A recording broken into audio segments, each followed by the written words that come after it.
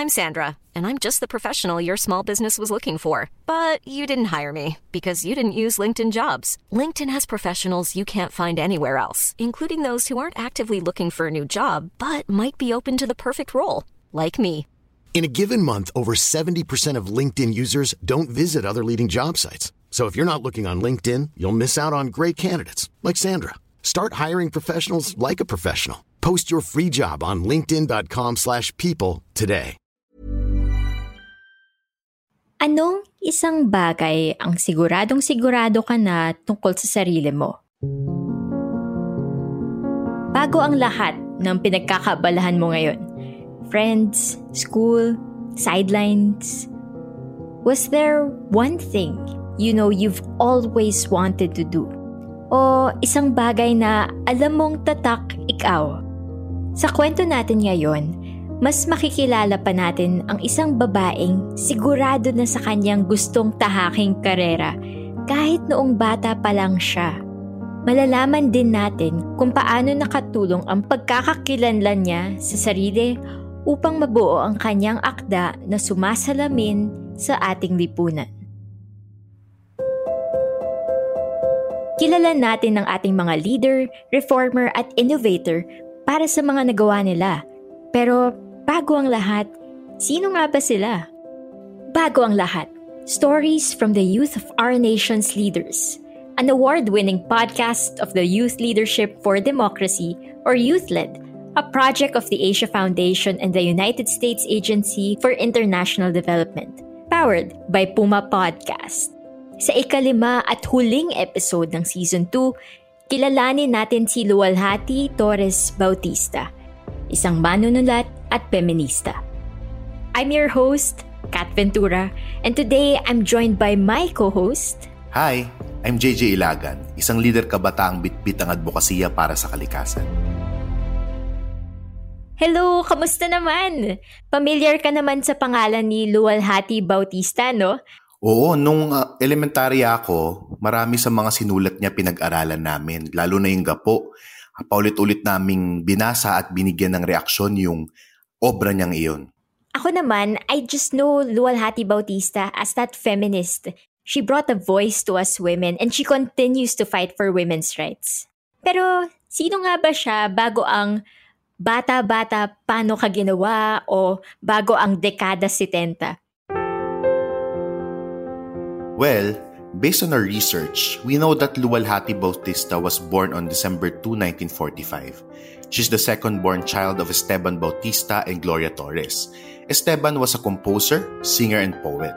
Gloria, on the other hand, was a housewife. Pangalawa si Luwalhati sa 9 na magkakapatid. Pero Kat, sa tingin ko mas okay kung ang magkikwento ng part na to ay isang tao na miyembro talaga ng pamilyang Bautista. I'm Dante Bautista, the youngest brother of Luwalhati Bautista. Actually, the youngest in the family of 9. Yung mga kapatid ko, ang mga name nila is Ligaya, Luwalhati, Marilag, Paraluman. And then may namatay akong kapatid na babae, Luningning and Aliw. Kung mapapansin mo, puro Tagalog ang pangalan nila. May kapatid din akong 2 lalaki na wala na rin, si Cesar at si Enrico. Alam niyo po ba ang rason kung bakit Tagalog ang pangalan ng mga babae? Kasi gano'n ang tatay ko kasi nung araw nung panahon ng Hapon, no? Singer siya, composer and writer. So artist din pala ang tatay ninyo.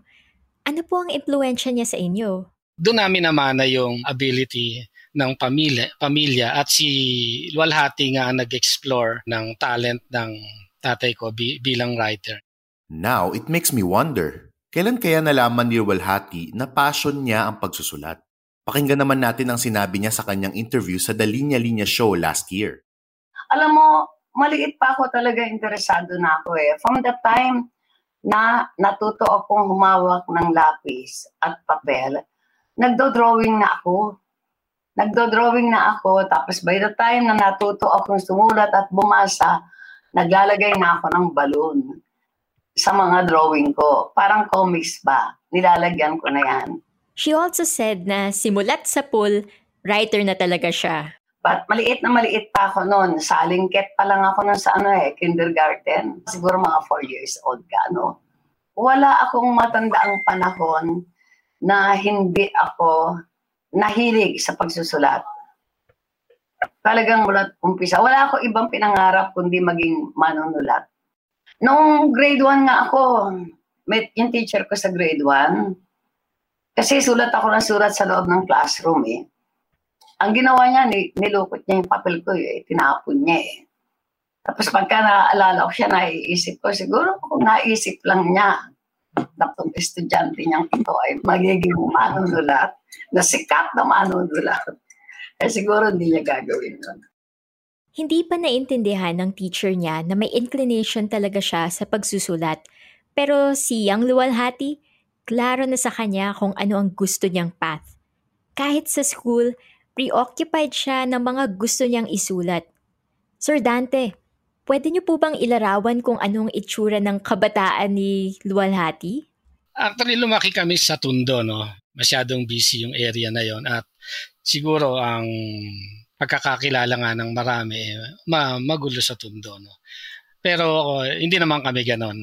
Si Luwalhati, ang gap namin is 16 years. Pangalawa kasi siya sa pamilya at ako nga yung pinakabata. I only called her Ine. No? Kasi yun yung nakasanayan. No? Walang ate.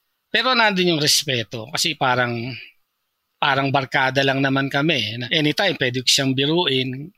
Ganon din siya sa akin. Pag nakikita nga kami, puro lokohan lang, biruan.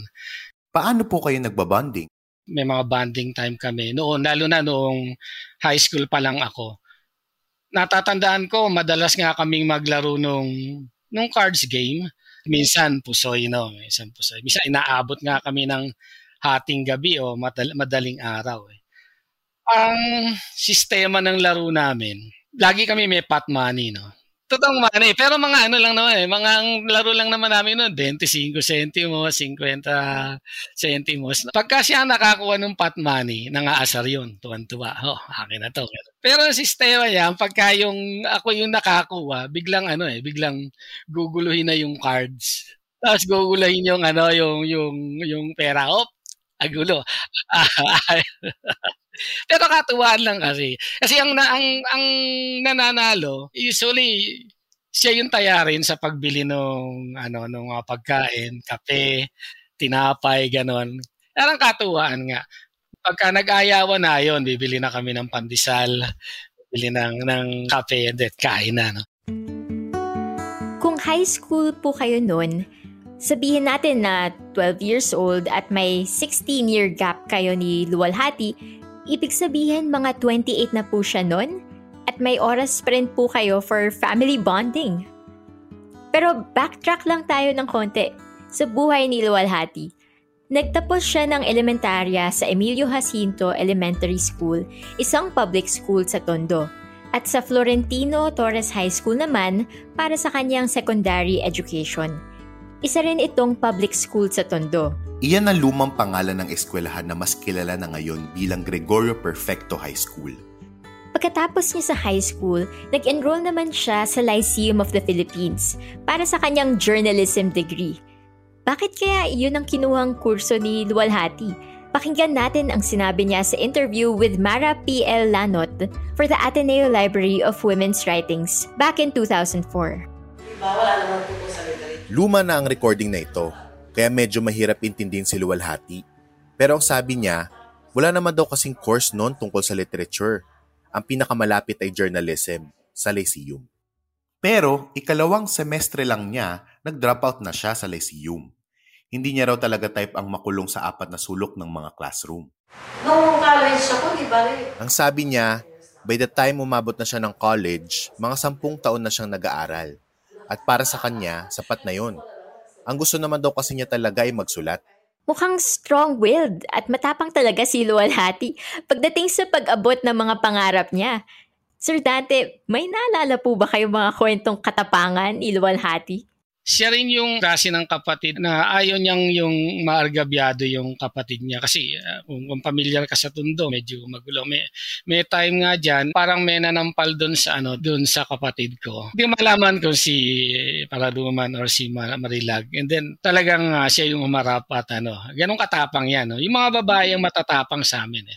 At kahit nung may anak na yan, yung panganay niya parang binatukan yata nung siga nun. Lumabas ba naman daw ng wala kasi ako nun ng para nakapantulog talagang papaluin ng bangko yung siga ron. Pero hindi lang naman yun yung pagpapakita ng tapang, no? Hindi naman yung away-away ang pagpapakita ng tapang. Doon mo makikita kung gaano ka-strong yung personality ni Ine, ganong katapang, no? Na makikita mo kung paano niya inilarawan yung martial law sa kanyang mga sinulat, like yung dekada, bata-bata pa ginawa. Diyan niya describe yung martial law, At pinakita rin niya diyan yung paano mag-negotiate yung babae bilang asawa, bilang ina, hindi lang yung basta pambahay lamang. Yan yung prinsipyo niya na he really gives value to gender equality, na hindi porket lalaki ka, mas malakas ka sa babae. Marami ang pamilyar sa pelikulang Bata-Bata, Paano Ka Ginawa at Dekada 70 dahil ito ay dalawa sa mga akda ni Luwalhati Bautista na isinapelikula. Ang Dekada 70 ay isang historical family drama. Ikinukwento nito ang buhay ng isang pamilya sa panahon ng batas militar sa ilalim ng diktatorya ni Ferdinand Marcos. Naipublish ito ni Luwalhati noong 1983. 38 years old si Luwalhati nito at isinapelikula ito ni Chito Ronyo noong 2002. Ang Payapang Pampang ay para lang sa mga pangahas na sasalungat sa alimpuyo ng mga alon sa panahon ng unos. Isa yan sa quotable quotes ng dekada 70.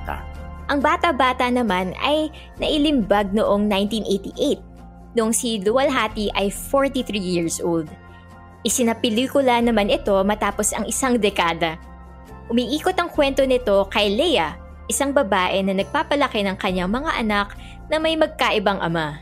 Baka naman may pa-quote ka. Tama na sa akin yung maligaya ako paminsan-minsan. Para kapag malungkot ako, masasabi ko sa sarili ko, minsan naman maligaya rin ako. Wow, iba talaga. Iba yung tama ng words niya . Nasa 30s to 40s na si Luwalhati nang mapublish niya ang mga ito.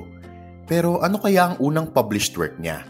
Nasa high school pa lang si Luwalhati ay nakapag-publish na siya sa Liwayway. Ito yung weekly magazine na nagpa-publish simula pa 1922. Marami itong mga bahagi ng mga nobela, short stories, comics, mga tula, news features, everything in Tagalog. Actually, ito ang pinakamatandang Tagalog magazine sa Pilipinas. Dito unang nailimbag ang kanyang maikling kwento na pinamagatang Katugon ng Damdamin.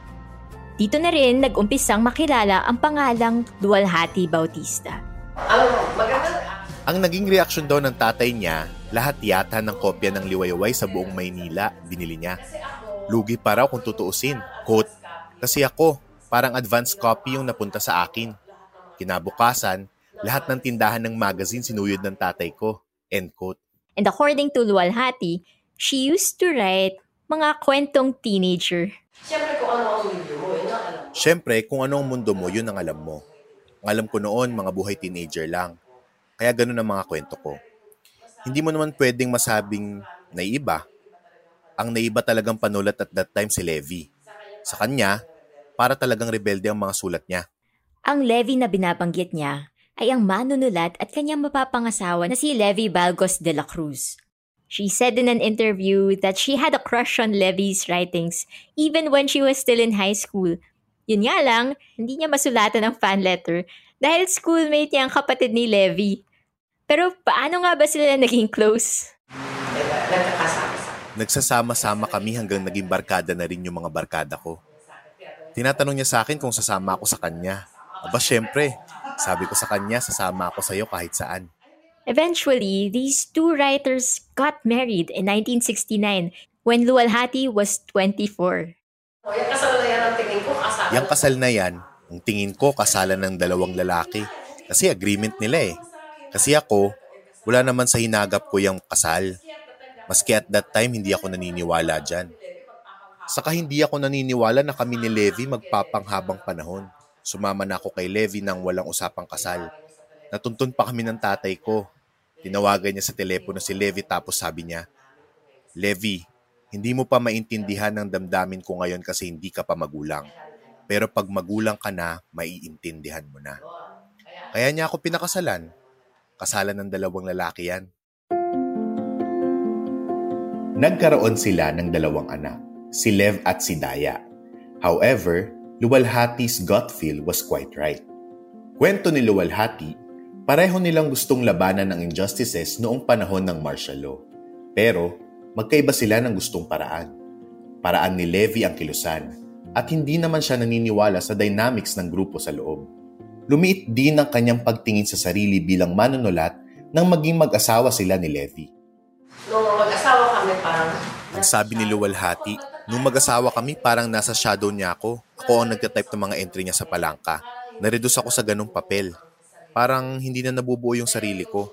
Yung insecurity ko naman, sa akin galing yun eh. Hindi niya kasalanan yun. Kasalanan ko. Insecure ako sa kanya kasi ang haba ng panahon na naniwala akong mas mahusay siya sa akin. Saka siya ang bida, siya ang pinupuntahan. Siya naman talaga ang kinikilala, may mga awards. Ang kinailangan ko nung ibangon ay yung pagtingin ko sa sarili ko. Yung kumpiyansa ko sa sarili ko as a writer. With all these, they eventually separated. Paghiwalay namin ni Levi, yung pagsulat ko sa gapo, alam mo ang feeling ko nun? Kapag hindi ko ito naipanalo, dapat na akong huminto sa pagsusulat. Wa ako binatbat. Maghanap na ako ng ibang trabaho. Nanalo. Grand prize baga, hindi ako makapaniwala. Ang gapo ay isang nobela at social commentary sa pagkakaroon ng US military bases sa bayan ng Olongapo. Actually, may mas mahabang title ang librong ito, Gapo, at isang puting Pilipino sa mundo ng mga Amerikanong kulay brown.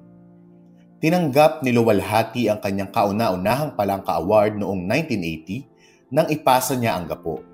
She was 35 years old back then. Matapos ang 12 taon, when she was 47, pinublish ang gapo bilang nobela. Sunod-sunod na rin ang mga nakuha niyang palangka. Siyempre, baka nakachamba lang ako. Nagsulat ulit ako.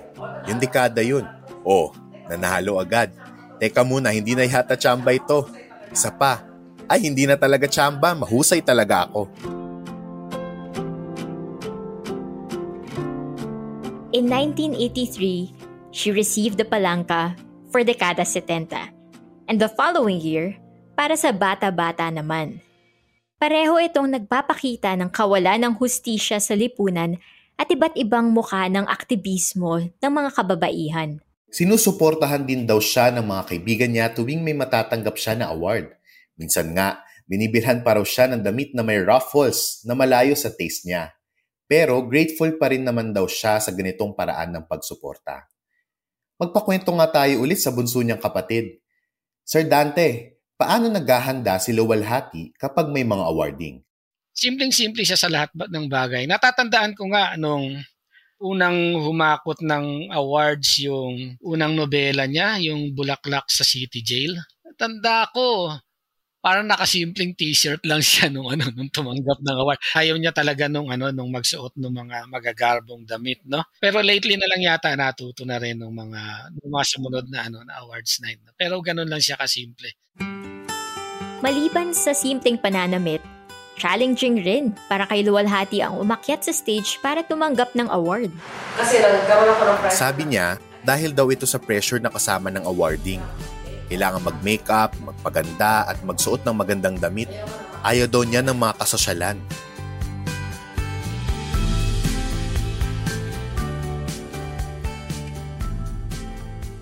Free-spirited. Ganyan inilalarawan ni Luwalhati ang sarili niya. Ayaw niyang nagpapakulong sa classroom, sa discomfort ng magarbong damit, at pati na rin sa konsepto ng kasal. Sa pagtatapos ng pagsasama nila ni Levi, nahanap niyang muli ang joy sa pagsusulat at nakakilala rin siya ng bagong taong may ibang papel na pinunan naman sa buhay niya.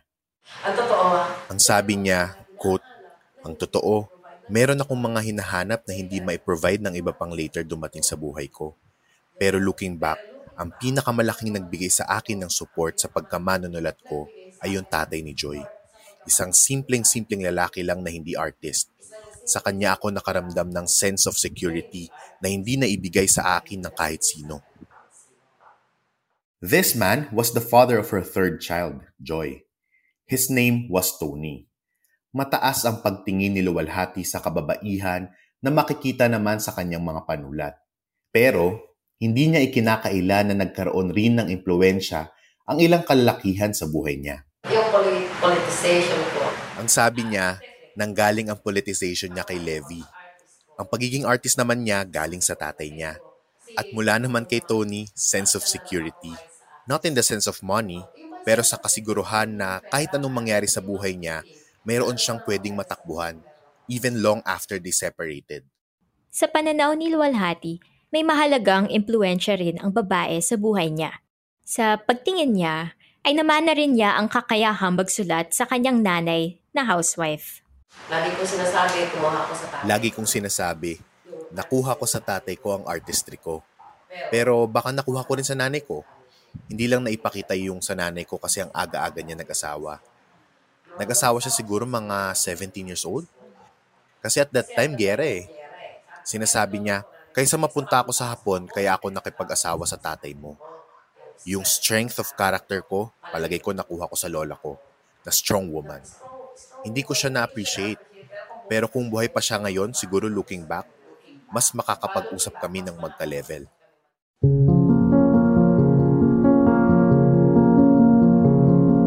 Sa dami na rin ng napagdaanan sa buhay ni Luwalhati Bautista, napakarami niya na rin na isulat. Nandyan ang kanyang mga nobela na nabanggit na natin kanina. Gapo, Dekada 70 at Bata-Bata. Isinulat niya rin ang In Sisterhood noong 2013 at noong 2015, noong mag 70 years old na si Luwalhati, ay ipinoblish niya ang 60 in the City, isang nobela tungkol sa magkakaibigan na Gia, Roda at Menang na mga nasa edad na 60s. Ipinapakita nito ang pag-ikot ng buhay ng babae bilang asawa at ina. May dalawa rin siyang maikling kwento na nanalo ng palangka.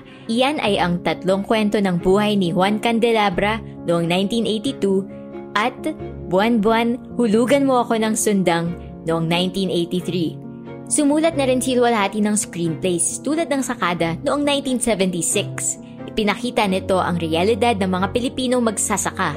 At noong 1984, ipinalabas ang 2 pa niyang screenplays, Kung Mahawi Man ang Ulap at Bulaklak ng City Jail. Ilan lang ang mga yan sa napakarami niya pang mga akda. Meron pa siyang mga teleplays at novelettes. At alam nyo ba na translated na rin sa ibang languages ang ilan niyang mga gawa? Translated sa Finnish at English ang ilang parts ng Gapo at Bata-Bata, Paano Ka Ginawa? This was for Tulikarpanen o Firefly, Writings by Various Authors, isang libro ng maiikling kwento na isinulat ng mga Filipino.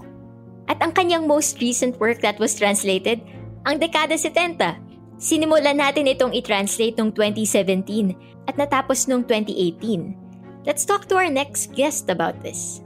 Ako si Clarice De Jesus, translator ng best-selling novel ni Miss Luwalhati Bautista, ang Dekada 70, from Filipino to English. Pakwento naman, Clarice, kung paano ka naging translator ng Dekada 70. Si Miss Luwalhati Bautista, ate siya ng nanay ko, si Marilag Bautista. So, tita ko siya at pamangkin niya ako. So, nung 2017, nag-resign ako sa work ko. Nung taong yon, nagbalak ako magsulat ng first novel ko, pero baka i-scrap ko rin yung idea kasi parang hindi feasible. So, anyway, naisip ko bigla, bakit wala pang nagtatranslate ng novels ni Luwalhati Bautista into English? So, minessage ko siya sa Facebook. Sabi ko sa kanya direkta, I want to translate your novels. Sabi niya, start with Dekada 70.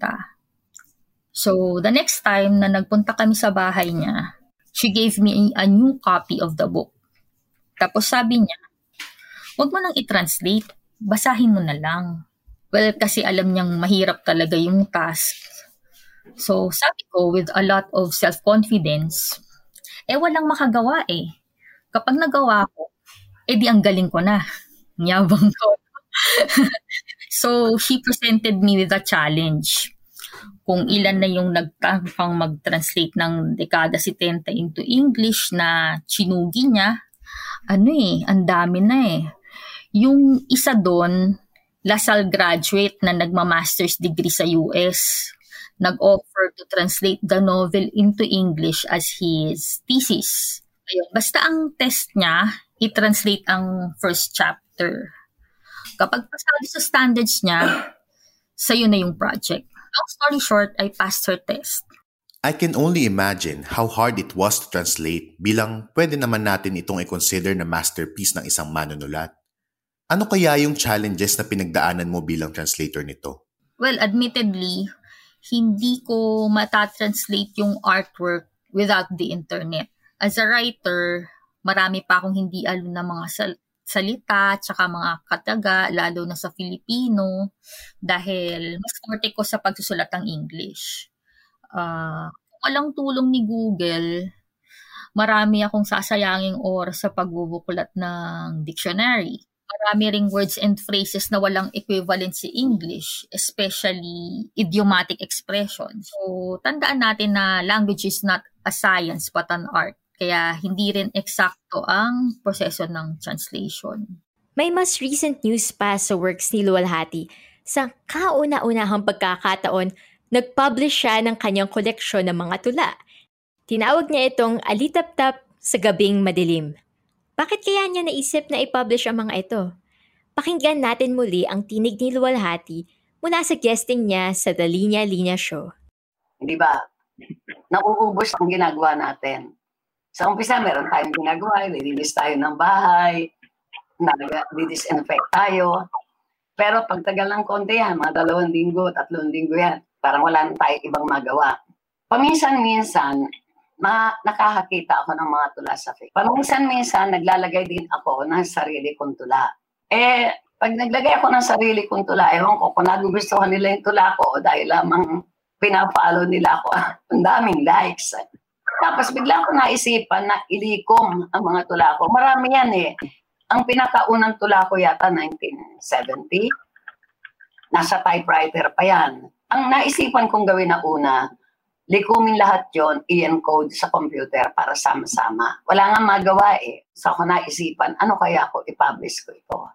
Nung maisip kong i-publish ito, hindi pa ako sigurado. Yung alanganin pa. Baka walang bumasa, baka walang bumili. Kahit pala seasoned writer na, may mga doubts pa rin minsan sa pagpapublish. Pero wala nga bang nagbasa? Pero it turned out na sa lahat ng libro ko, itong pwede natin sabihin blockbuster talaga. Ayun naman pala, mapanobela, pelikula o tula, gusto ng marami ang art ni Luwalhati. Antimano halos maubos ang kopya. Wala pang 1 buwan at kalahati, halos 1,000 na kopya ang nabenta. So, wagi, di ba? Wagi, panalo. Ngayong 76 years old na si Luwalhati, ano kaya ang future plans niya? Ano pa ang mga pangarap niya bilang isang manunulat? Hindi ako nangangarap ng ito isusulat ka balang araw. Hindi naman eh. Pag may naisipan akong gusto kong isulat, susulat ko pa rin. Wala naman akong balak mag-retire eh. Bakit iba gusto na lang mag-retire? Bakit ang mag-retire? Pagkakasakit ako niyan pagka nag-retire ako kasi siyempre wala akong ginagawa. Nawiwis ko lang na sana doon sa mga kabataang manunulat, sila naman ang sumulat. Kanina pa tayo nagkukwentuhan tungkol sa buhay ni Luwalhati at sa mga naisulat niya. For sure, marami sa mga nakikinig ang nag-iisip, paano ba magsulat ang isang Luwalhati Bautista?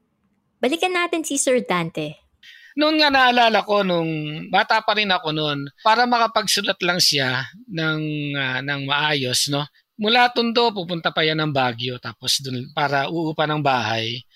para doon magsulat. Kung makikita mo, mahilig siya doon sa mga antique, minsan yung lumang makina, binibili, nandun. Siguro ganun yata talaga ang mga writers, no? May tinitingnan silang mga bagay na nakaka-influensya sa kanila para mag-isip ng panibagong katha, panibagong kwento.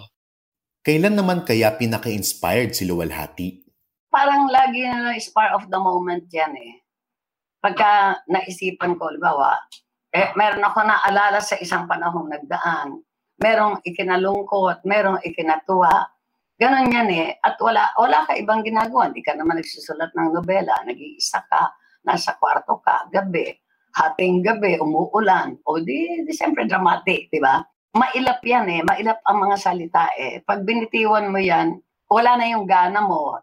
Kasing halaga ng inspirasyon ang pinanggagalingang experiences ng mga writer. Ano kaya sa mga karanasan ni Luwalhati ang nagbigay sa kanya ng progresibong pagtingin sa identity ng kababaihan? Highlighted sa mga characters niya ang mga babaeng hindi nakakahon lang sa mga papel na pagsisilbi sa asawa, pagbubuntis at pag-aalaga sa anak. Paano kaya siya namulat sa mas malawak pang papel ng babae sa lipunan? Ito ang sabi niya sa interview niya sa Ateneo Library of Women's Writings. Siguro ako, maliit pa ako, marami nang hindi mo ma-explain. Bakit ganito? Ang mga kaklase kong lalaki, yung tatalon ba sa may flower pot sa school? Tapos kapag ako ang tatalon, papagalitan ako ng teacher, kababaeng tao ko raw? Samantalang mas mataas ang talon ko.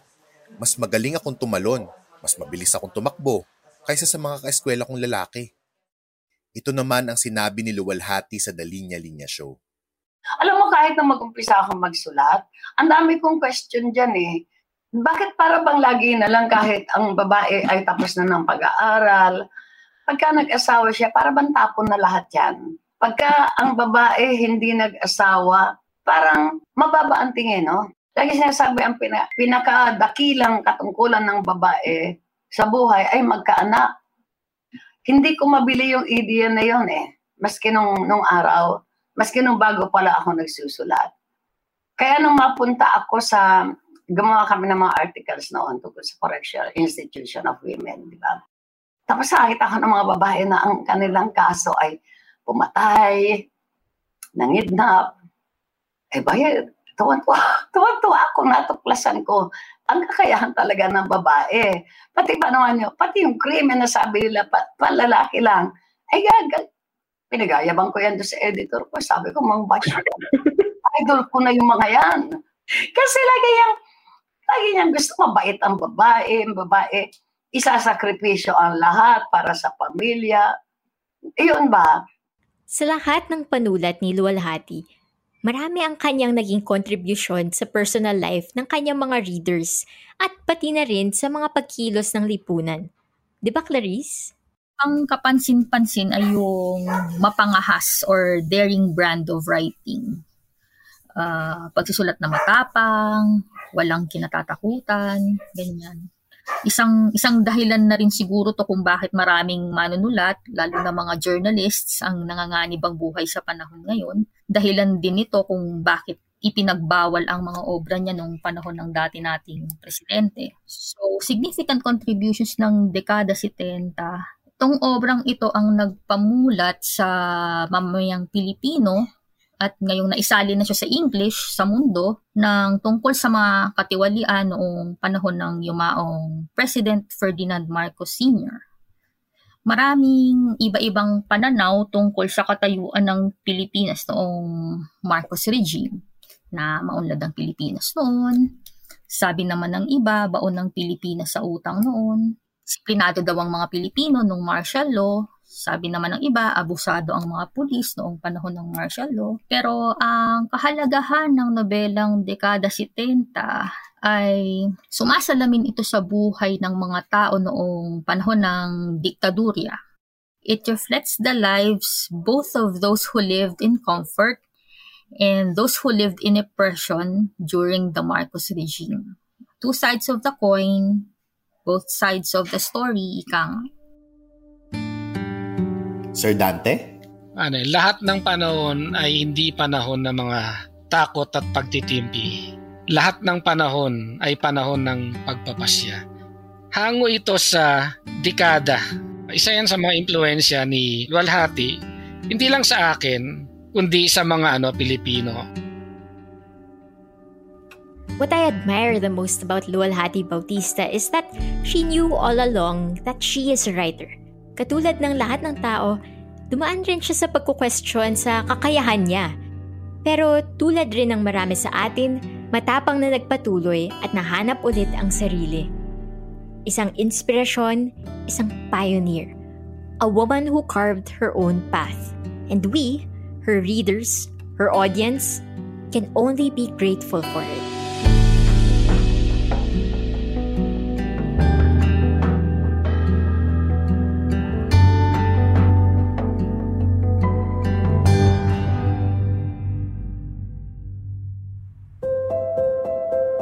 So, yan po si Luwalhati Torres Bautista, manunulat at feminista.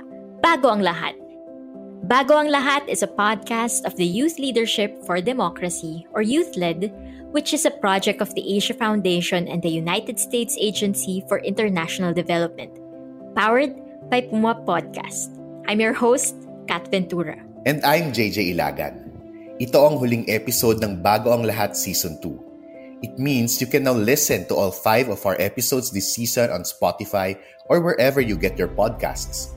Kinilala natin sina Juan Flavier, Cheche Lazaro, Santa Nina Rasul, Jessie Robredo at Luwalhati Bautista. Bago ang lahat. Sana na-enjoy at na-inspire kayo sa kanilang mga kwento. Special thanks kina Ali Sanggalang ng The Linya Linya Show at sa Ateneo Library of Women's Writings sa pagpapahiram ng interviews ni Luwalhati. Maraming salamat rin sa ating guests, si Dante Bautista at Clarice De Jesus. This episode was produced by Faith Navarro with editorial support from Trisha Aquino.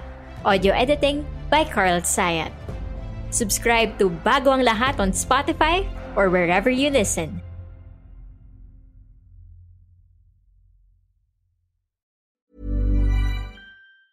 Mom deserves the best, and there's no better place to shop for Mother's Day than Whole Foods Market. They're your destination for unbeatable savings, from premium gifts to show-stopping flowers and irresistible desserts. Start by saving 33% with Prime on all body care and candles. Then get a 15-stem bunch of tulips for just $9.99 each with Prime. Round out Mom's menu with festive rosé, irresistible berry chantilly cake, and more special treats. Come celebrate Mother's Day at Whole Foods Market.